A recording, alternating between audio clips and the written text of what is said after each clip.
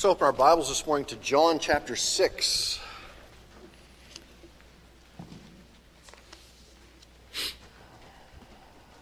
I remember living back in Pennsylvania, and I think, I don't know exactly how it happened, but my parents got one of those bread-making machines. Okay, they were really popular at one point, and they were okay with it, and then they gave it to us, which was, that was a mistake, because we made bread like nobody's business, okay? And the problem was we would make a loaf of bread, and of course, it cooks, and that smell fills the house. And fresh baked bread is right up there with butter and onion and garlic, okay, in my life, and that smell. So, and I'll drag my wife down with me. We'd eat the loaf of bread before dinner, okay? So we actually had to give it back, as I recall, because we were just simply eating so much bread because it was so good. Well, bread is like that, especially, you get the bread right out of the oven and it sits long enough so when you cut it, it doesn't deflate or crush. And you put the butter in and it just melts all over there. And all right, enough of that, enough of bread. But that's what bread is like, okay? Now we're going to look at bread today because this is an important factor in the life of the New Testament. It was a staple of their diet. Bread came in a variety of grains. I mean, we have wheat bread and barley bread, and we looked last week at the feeding of the 5,000 and the little boy who had barley loaves. And barley was for the poor people because it was a rougher grain. And if you've ever been anywhere around the rest of the world, you understand that bread in other places in the world usually is a little bit more hardier than what we get. I mean, we get the Wonder Bread that, sticks to the roof of your mouth. And if you're from western Pennsylvania, you know about ketchup bread, and that's what the miners used to eat. They would take that into the mines with them, just put ketchup on bread. That's all that they needed. Well, when I was in Russia years ago, we were given a lunch, and we would go out and do our work during the day, and then we would stop wherever we were and have lunch. And the lunch was mostly 2 pieces of bread about that thick with something in between. And they weren't very particular about what was in between because what was in between was not important. Okay, the bread was important, and it was dark, and it was rich, and you could smell it, and it had character and body to it and presence. It wasn't that Wonder Bread.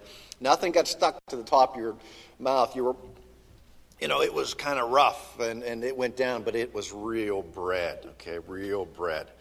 And that's the kind of stuff that gives life. The Wonder Bread doesn't give life. It just holds what's in between it.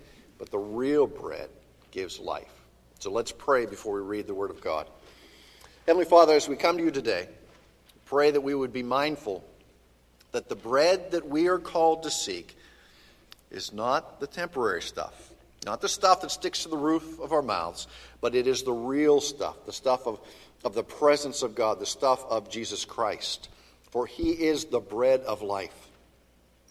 Lord, help us examine each of our own hearts and each of our own lives and where we are, that we might understand what it is that we are seeking after, and if we have been seeking the wrong things, or perhaps out of our own ignorance seeking the wrong things, that we would put the bread of this world aside and set our hearts on the bread that gives life everlasting, Jesus Christ. For it's in his name we pray.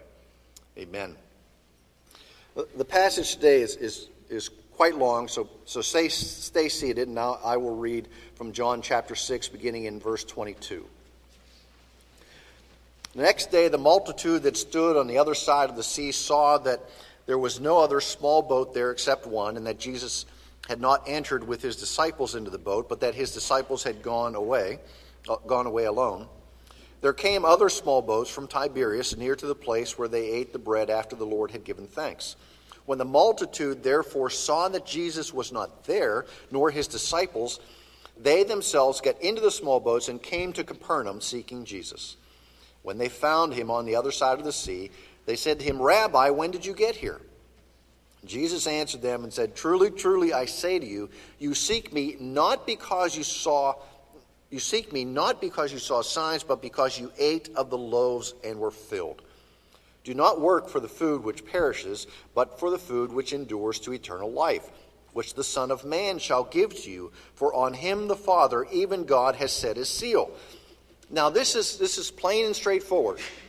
They saw the miracles. They ate of the miracle. They chased after him. And we saw this, that some of them loved the wrong Jesus. They loved the miracle-working Jesus. Remember, they loved his miracles, but when they heard what he had to say, that's when they started to think that maybe this isn't the guy that we want, and eventually they killed him. Well, here they have sought him, not because you saw the signs. It's not just the signs, but because they ate. Now, subsistence was kind of difficult at this time. It was working each day so that they might have something to eat, that they might be able to survive. It's not as if in today's world we can go down and perhaps you've got a freezer or two and you can fill it with chicken and beef and other things and know that for the next, as long as we don't have the power outage, you're going to eat for a month. That wasn't the way it was here. If you've been to other cultures and know where there's not refrigeration, you're going to the market every day, maybe 2 times a day, so that you can prepare the meal for that afternoon or that evening. And you go to the market and you see everything hanging in the market, the vegetables, the meat. They use every part of the animals. Remember, I was in Haiti, and they had these little cheesecloth bags. And they were filled with something. And that was at the end of the line, okay, as far as the animal displays. How about that? And I said, "What is that?" And they said, "Don't ask that question." And I said, "What do you do with it?" They said, "You put it in your rice." I said, "Do you open the bag?" They said, No, don't open the bag. You put it in your rice, and when your rice is cooked, you take it out and discard it. And what does it do? It adds this great flavor to it. And I don't know what it was. It was some portion of the animal that they didn't want to tell me. And it's probably best that I didn't know.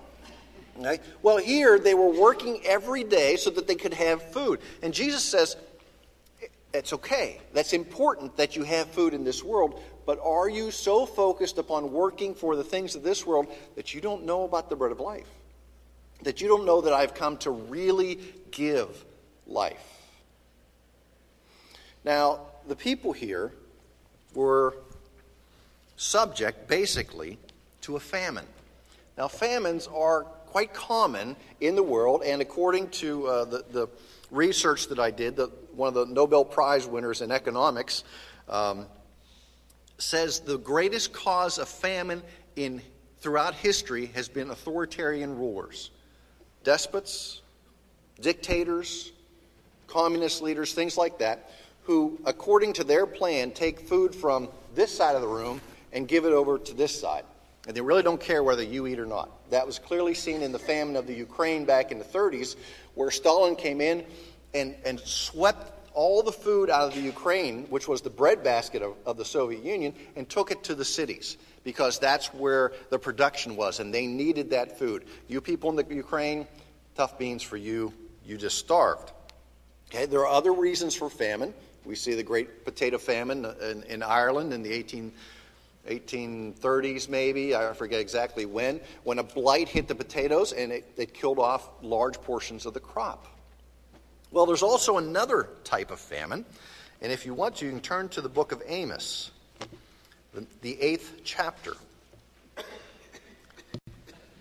Amos is right between Obadiah and Joel.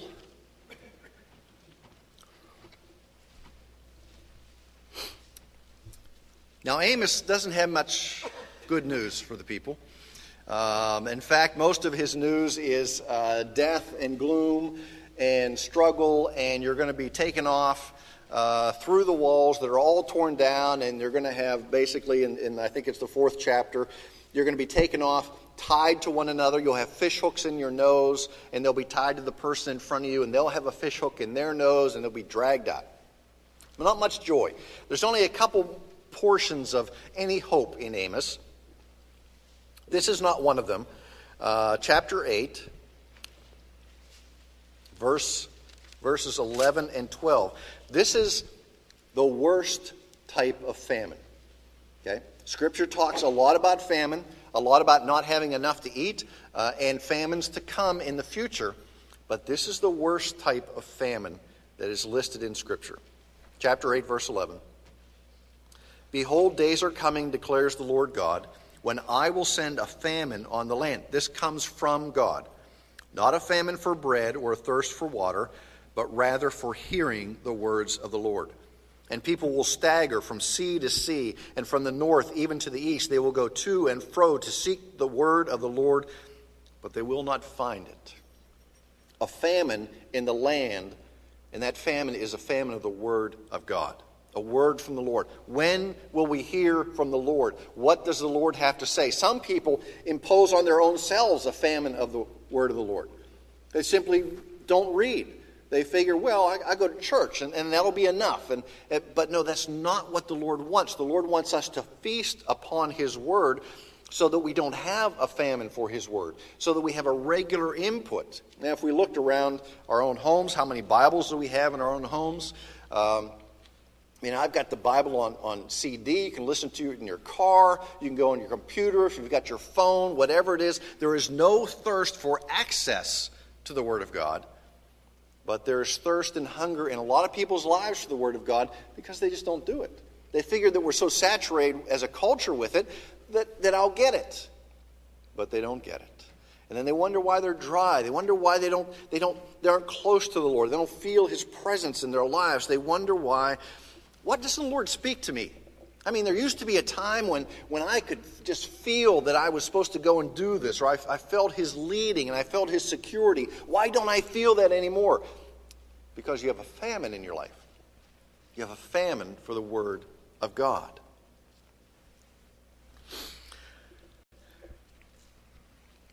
Now, the people of Israel, and the Jews particularly in the New Testament, they remember what they were taught about food from the Lord. And we all know what happened back in Exodus 6th chapter, I believe, 16th chapter, when the people have come out of Egypt and they're kind of stuck out there in the desert. And they said, what are we going to do? Let's go back to Egypt because at least there we had, garlic and onions to eat. And out here in the desert, we've got nothing. And the Lord says, I will provide for you. And He brought them manna.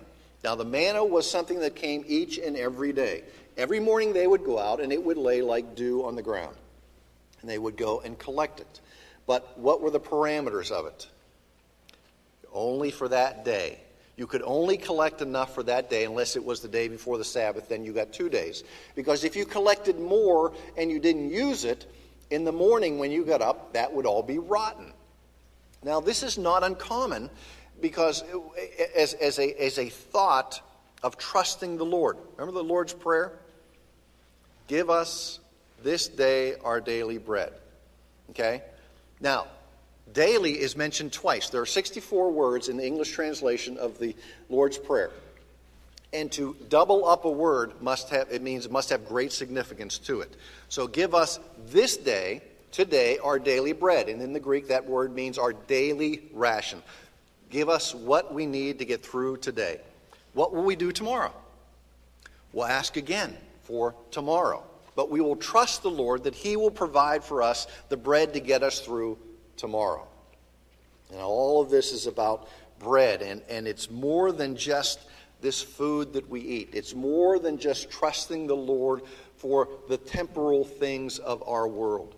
We're talking about a much deeper understanding of what bread is. Okay? Jesus Christ said, I am the bread of life. Okay? There's one of the I am statements. He went all through and said, I am the gate, I am the way, I am the truth, I am the life. I am the living water. Remember, He went to the woman at the well and she says, well, give me some water so that I'll never thirst again. And He is the living water. Well, naturally, in John chapter 6 again, the people want to know, okay, we want this bread of life. We want this stuff that will never hunger again. And a natural question from their point of view would be, what do I have to do to get it? Okay? Isn't that what we are naturally? What do I have to do to get this stuff that I will never hunger again for the rest of my life? And Jesus, in verse 27, Do not work for the food which perishes, but for the food which endures to eternal life, which the Son of Man shall give to you, for on him the Father, even God, has set his seal. Well, what shall we do that we may work the works of God? And Jesus said, this is the work of God, that you believe in him who he has sent. Now, it's kind of a letdown. Here we have a challenge that you can have food, you can have bread that you will never hunger again for the rest of your life. Now understand, bread is, as I said earlier, was a staple in this society, a staple to their diet. Meat was an iffy thing, vegetables were iffy things, bread was always there. It was always there. So they think, what could I do to have this bread all the time? Believe in him who he sent. Believe upon the Lord Jesus Christ. Now, we understand that doesn't fill my belly. And Jesus is talking about eternal food, and they're talking about the temporary food. And that was always one of the problems that Jesus faced. They would want to know about the things about here and now, and how do I deal with this? The woman at the well, the rich young ruler, the Jews on the day of Pentecost, the Philippian jailer, the prodigal son. How do I deal with today? And Jesus is talking about the bread of life unto eternity. Okay? That we are to seek after those things. Are we to seek after the things of this world that get us through the day? Well, yes, we are. But more importantly, we're to have our faith and our trust and our joy and all our satisfaction in the things that Christ offers us. Seek ye first the kingdom of God and his righteousness, and what happens after that? Everything else will be added unto you.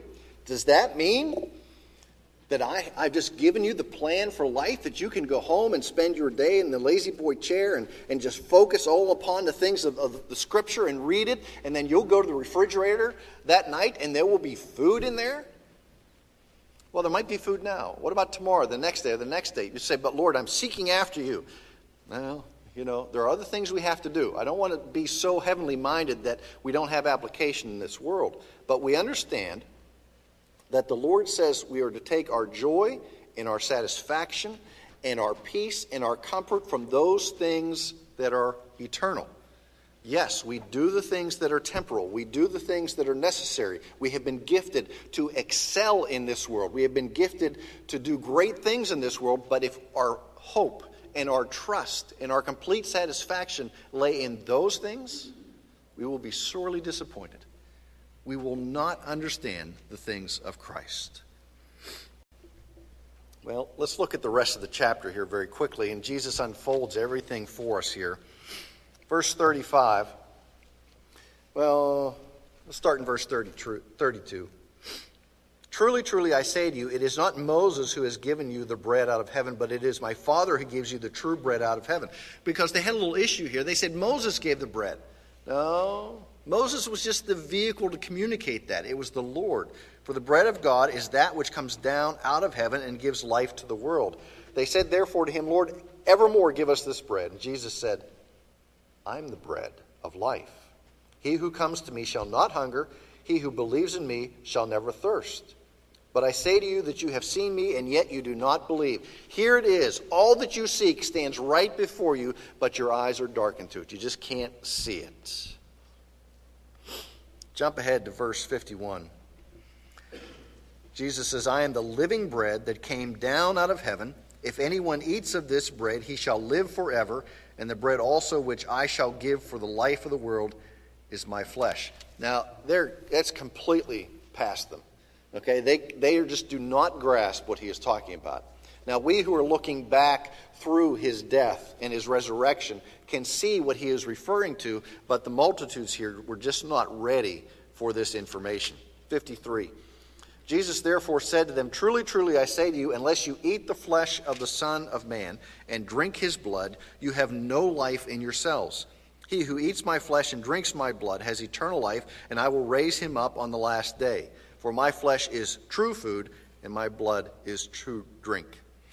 He who eats my flesh, drinks my blood, abides in me, and I in him. They didn't understand anything that he was saying. Later they would look back and see what he meant. Later, as he broke the bread and said, "This is my body given for you," as he took the cup of the new covenant, "my blood that is shed for you," then they could see what he was referring to. Feasting upon the spiritual food that Jesus Christ gives. The food that perishes, well, that's the things of the world. Now, are we to have the things of the world? Yes. Are we to feast upon them? Find our satisfaction in them? No. Our satisfaction and our peace must lay with the things of Christ. Don't seek the food that perishes. Seek the kingdom of God. Now, let me look at two areas very quickly in our lives: spiritual and vocational. Our spiritual lives. Is it possible to seek Jesus and believe in his power and be completely lost? Yes, it is. You can seek after him. You can manifest certain things in your life that, just because it looks like a duck and smells like a duck does not necessitate that it's a duck. Just because somebody mouths the words of Christianity and gives some appearance of that does not necessitate that their life has been changed. There are nicer people than us out there in the world who do not believe. Okay? There are more compassionate people than Christians out there, and they don't believe. Remember in Revelation chapter 2, I believe it's the church at Ephesus, and they've lost their first love. John says, you've got your doctrine right, you say all these right things, but your heart is not right. Your heart is not broken before the Lord. You've become so hardened in your effort to have right doctrine and a right stance and to toe the line and to cross the T's and to dot the I's that you forgot about compassion. You forgot about caring for one another. You've forgotten your first love in the things of Christ. So in our spiritual lives, we can have the right externals, but if our hearts are not broken before the Lord, then we will not be right. We will be in a famine state. Now, how about in our daily life? Let's turn over to 1 Corinthians chapter 7. Now, how do you get up every morning and go to work and not work for the bread that perishes? Okay? Aren't you going to work and at every 2 weeks or every month or every Friday or whatever, there comes this check, or you work and you produce and perhaps you're on commission or you create things yourself. Though that stuff perishes, how is it that we can get up every morning and work in that fashion but not have that fill our lives and consume our lives? 1 Corinthians chapter 7, verse 29.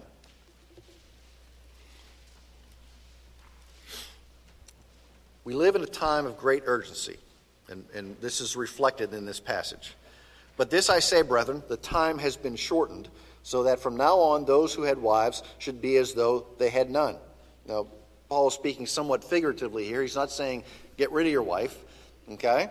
But he's saying, remember, the time is short. Christ is going to come back when? Soon. And those who weep as though they did not weep, and those who rejoice as though they did not rejoice, and those who buy as though they did not possess, and those who use the world as though they did not make full use of it, for the form of this world is passing away.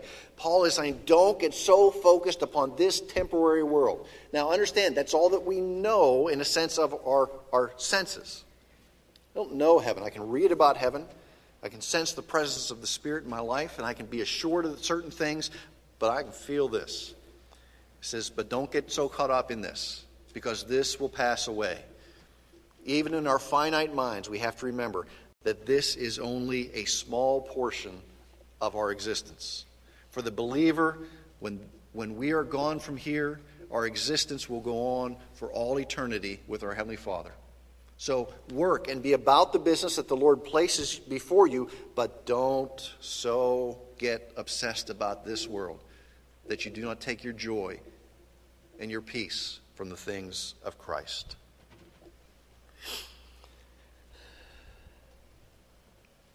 Jesus said, my food is to do the will of the one who sent me. Okay? What is your food? What is the bread that you feast on? Yes, we eat the bread of this world, but do we feast on the bread of Christ? Do we take our joy and our comfort and our love and our excitement from the things that are eternal, or do we get it from the things that in the morning are going to be rotten, like the manna? We have to examine our own hearts and look at our own world. You have to come to grips with where you are on that yourself and look and ask yourself the question, are the things that I love the things of this world or the things of Christ?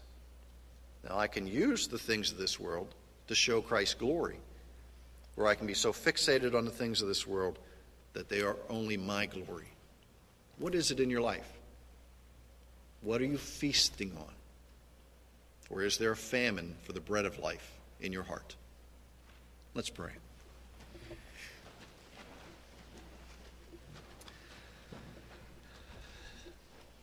Lord, simple bread.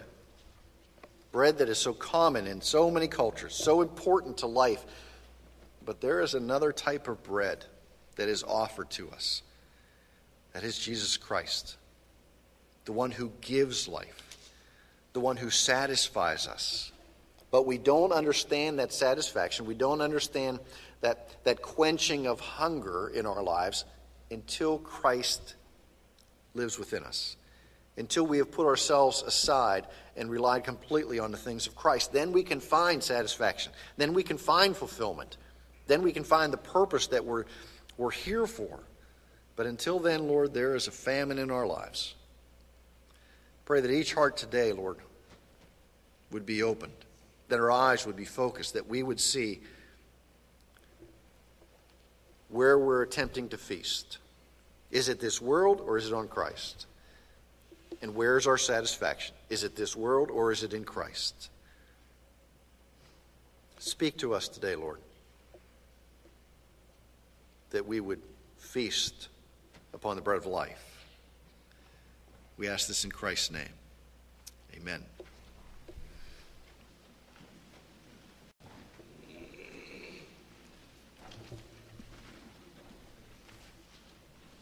Our hymn is number 91, "'Tis So Sweet to Trust in Jesus." Let's stand as we sing number 91.